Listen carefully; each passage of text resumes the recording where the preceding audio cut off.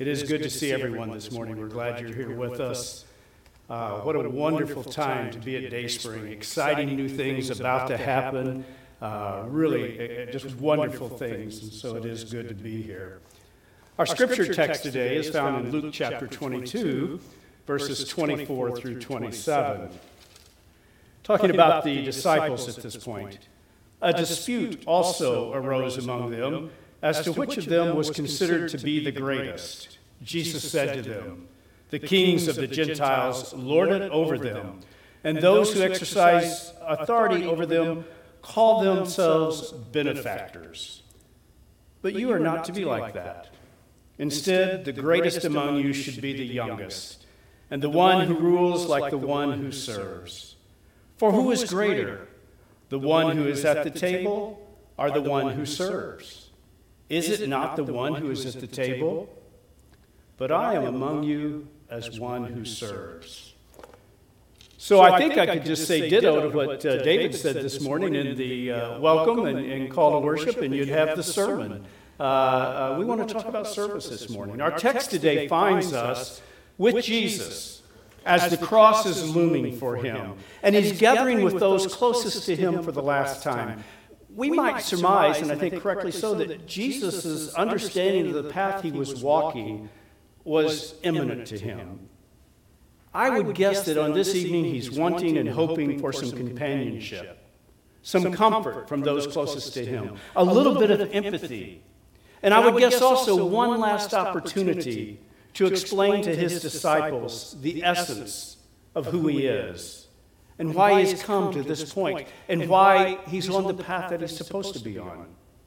Instead, as we know, immediately after sharing his heart, his very self with them in the reinterpretation of the Passover meal as his giving his very life as God's paschal lamb for them, him being the suffering servant of God, the disciples get into a dispute, not how we can best help Jesus, not how can we support him, but which one of us is the greatest? Peter would probably say, it's obviously me.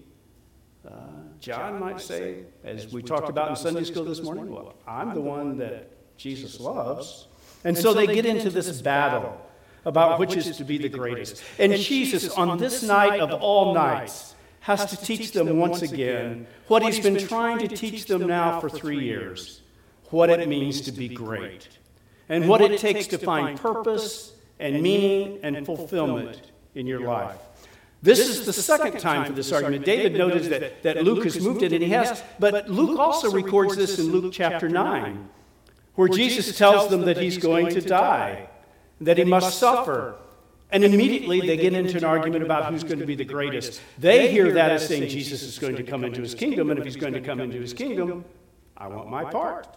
And so they get into this fight again here in Luke 22. And so Jesus instructs them once again what it means to be great.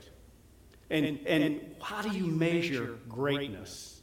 And from their perspective, and the perspective of much of human history down even to today, it is an irregular metric that Jesus lays out for us. Last week, you may remember, I'm sure you do vividly, that I had to look up what I talked about. But last week, we talked about an unbalanced scale when it comes to compassion versus orthodoxy.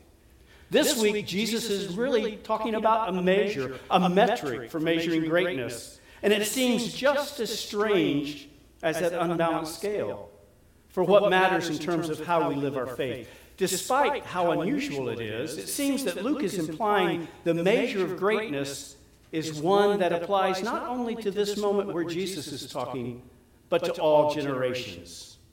The key to understanding what Jesus wants the disciples, and maybe even those of us today who would call ourselves disciples of Jesus, what he wants us to learn about greatness is found in those words that Jesus says at the very end of this passage. But I am among you as one who serves. How can that gel with being a king in a kingdom? This is so counter to how we evaluate greatness. They saw Jesus as a coming king, and therefore they could see greatness. A ruler who would say to people, "Jump," and they would only ask what? How high, right? And they saw Jesus wielding that kind of power. And they saw Jesus also going to really put down those people who've been causing trouble. He's going to beat up some people who need some beating up.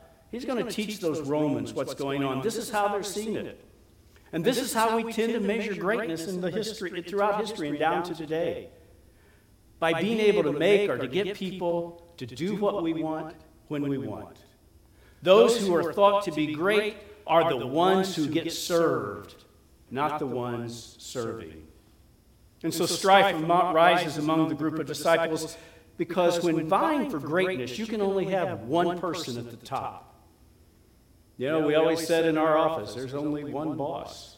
There's some minor bosses, but there's only one boss. We know who calls the shots.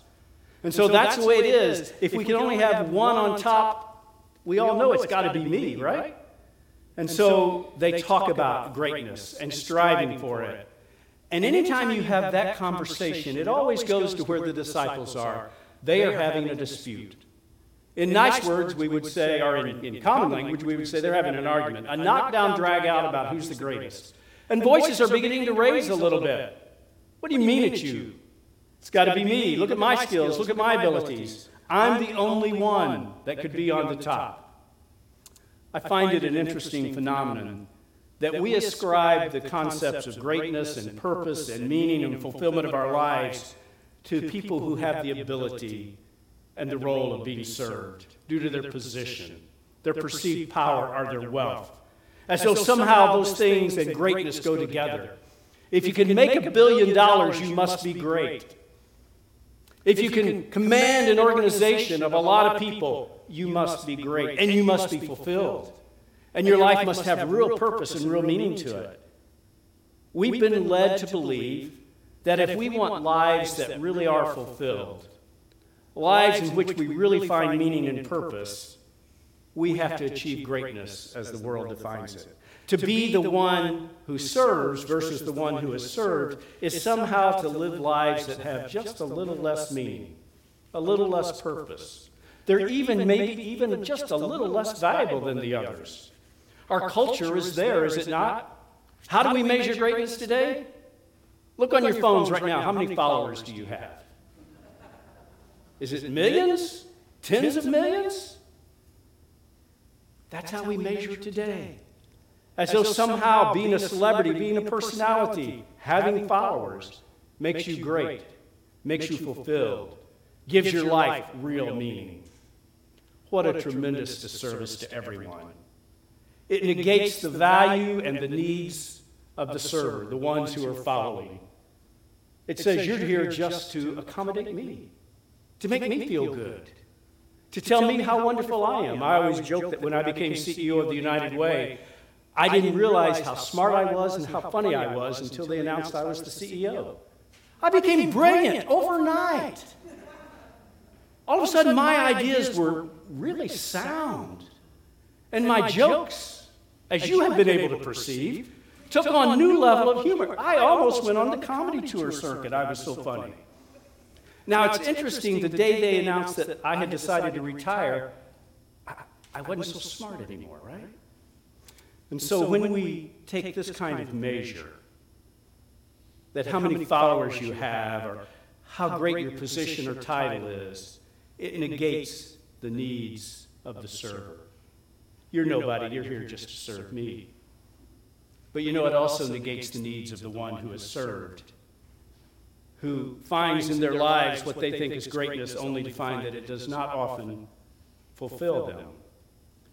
To take this kind of measure, this kind of metric of greatness that we have in our community, that we have in our culture, sends us down paths where we seek for purpose and meaning and fulfillment, in paths that will only lead us to disillusionment, a sense of inadequacy, and a sense of failure. Jesus asked the disciples, who is greater, the one who is at the table or the one who serves? Jesus gives the answer the disciples think is right.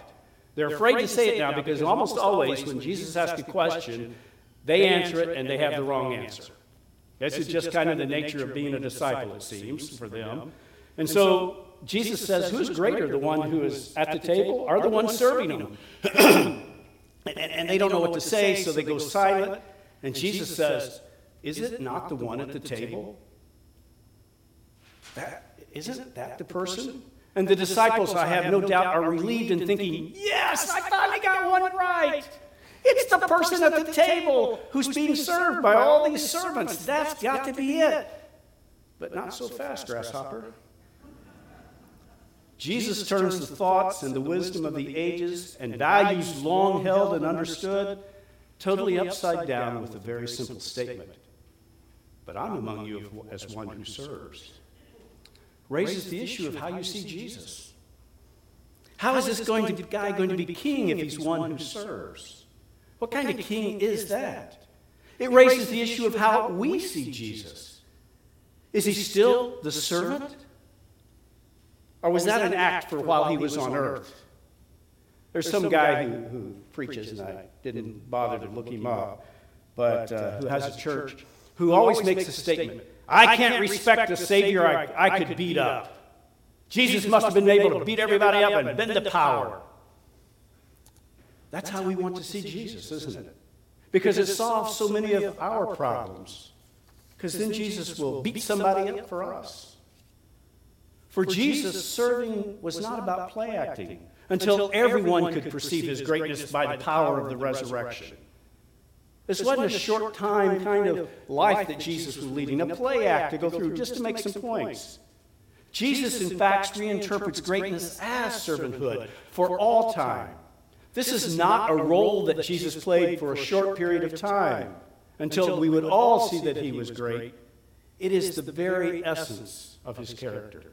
Jesus is telling us clearly what life is about and how it is to be lived.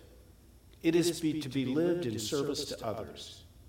If we want our lives to have purpose, if we want to find meaning and fulfillment, if we want to understand why God created us, why God created me, we will find that in service. That's how we'll become great. Now, a quick note to keep us from misunderstanding the concept of serving, because some people have been abused by that and send us off into some kind of wrong direction. The idea of service can become at times misdirected in our lives if we think it means letting ourselves be abused or becoming less than we actually are, not living out our gifts of God because I'm just going to be like Eeyore, you know. Thanks for noticing me. Oh my, right? You guys know Eeyore from Pooh, I hope. If not, you'll have to read that book. But we don't want to live our gifts out. Our gifts are given to us and meant to be used in fullness to bless others. You want to be the best servant you can be and the kind of servant that God calls you to be? Be the best you can be. Nothing less. Develop those skills, those abilities, those thoughts, those ideas that you have. Develop them and use them to serve and care for others. Jesus is telling us that service has nothing to do with economics, nothing to do with position, nothing to do with title. It has to do with how we use those things that he has given us, that we can use to serve and bless others. If you are the best at something, be the best. But know that being the best does not make us any better. It simply gives us more opportunity to serve and bless others. It enables us to serve versus being served. Some of you know David Stewart and know at least the name of David Stewart. He started a small company here about 30 years ago called Worldwide Technology with he and one other person. It's got that big building down there off of 270 now, and it's about a $13, $14, $15 billion company. I keep losing. They grow several billion every year. David is a man of deep faith. And David truly believes that God has blessed him with this and others who've helped develop this company simply to be a blessing to others. If you're around David very long, you will hear him quote the words, the scripture, to whom much is given, much is required. And so he sees this multi-billion dollar company that he has built as being God's gift to him to help him serve others. It really isn't a gift to him, it's a gift to everyone so that God can bless others. That's what we're talking about here. Not, I'm now a powerful man, I'm a billionaire, I can do what I want, go where I want, make people do what I want. No, it's about how can I serve you. And if you're around David very long, you know it's sincere. It's sincere. He truly wants to find out how to help you, how he can bless you, because he believes that you're blessing his life also. Even if you only have a penny to your name, he believes that an encounter with you is a blessing for him. Our gifts, our talents, our resources are not to become entitlements for us. They are to become empowerments for us to serve others. The call to each of us who want to find meaning and purpose and fulfillment, and yes, even greatness in our lives, as measured by the one who holds the true measuring stick, the one who sets this irregular metric, is a call to service. If you want to find yourself, serve. Jesus shows us on the last night of his life what it means to be great. It means to serve. Jesus noted he was eager to serve. Back earlier as he's instituting and reinterpreting the Passover meal as the Lord's Supper, he said, I have eagerly desired to eat this meal with you. Like Jesus, we should eagerly seek opportunities to serve, even when it's not easy to implement the service. Listen, if you want to be a servant, it doesn't make it easy. It isn't like, oh, I'll serve and everything will be great in my life. No, sometimes it's really challenging to serve. Jesus understands what his serving means for his life on this night of all nights, but he still takes it on eagerly. The call of God on our lives is not always easy when we live as servants. Disciples will discover this as time goes on. It's not easy to be a disciple. It's not easy to be a follower of Jesus. It's not easy sometimes to that service you're called to. It is not easy, but it is rewarding. It is fulfilling. It is how we find meaning in our life and purpose in our life, and it makes us feel alive as we discover each day who we truly are as creations and children of God, doing what God has called us to do. A sacrament is normally an ordinary item that acquires special meaning beyond itself for one who has the eyes to see. Jesus took bread, and Jesus took wine, and due to his willingness to serve, they become dispensers of grace, sacraments. The elements of the Lord's Supper are simply symbols of what God was in reality doing with the very life of Jesus, and Jesus says, I'm willing. In God's hands, our common, ordinary, average lives become sacraments of service, dispensers of grace. Doesn't require greatness as measured by the world. It just requires a willingness to do it. That wonderful and just marvelous quote from Dr. Martin Luther King. Everybody can be great because anybody can serve. You don't have to have a college degree to serve. You don't have to make your subject and verb agree to serve. You only need a heart full of grace, a soul generated by love. And in that kind of life, we find ourselves in fullness. Service is doing what we can, not achieving greatness or making great achievements according to the world's standards. You know, we can't always choose the path we walk, but we can choose how we walk it. I read that quote this week from a guy who's been going through cancer and now serving other individuals with cancer. Service is doing what we can when we're called to do it. Service is a sacrament when it blesses those around you. Listen, I'm amazed at everything that gets done here at Dayspring. The service hearts and the servant hearts that you have. I had no clue when I sit back there about where the Dr. McDonoughs are sitting. When I sat in those kind of pews, I had no clue what it took to get everything done here and all the people who did it.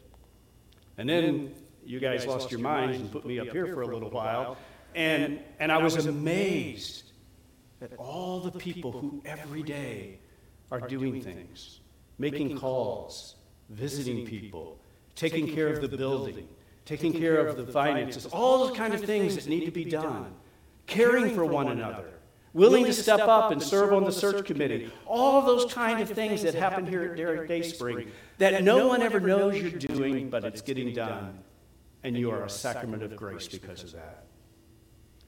And I believe that it blesses others when you do that. And I believe that when you live that out, you're going to find your life filled with purpose and meaning and really just fulfillment. You know, even the world gets it on occasion. that the way to greatness is not power, it's not money, it's service. We all remember Carnegie, do we not? Great man, steel. What are we remembering for? Libraries. Service to the community.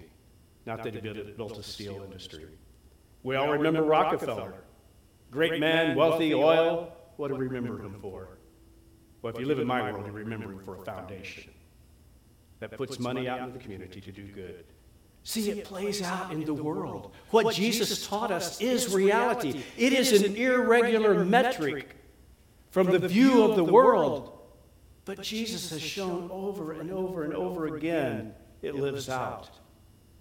God is faithful in that. This little story we have here in Luke 22, this is Jesus' last enacted parable for his life. I got to admit to you, sometimes I'm like the disciples. I see people doing things and wonderful things and great things and having all kinds of stuff, and I want to know where mine is. Come on. I just want a little of the spotlight, right? Just a teeny bit. Just let me get out of the shadows for a minute. I want to know where mine is. I want just a little bit of the spotlight. Sometimes maybe you feel that way. I want to just be great for a moment. But you know when I feel that way, Jesus' words haunt me. But I am among you as one who serves. Amen.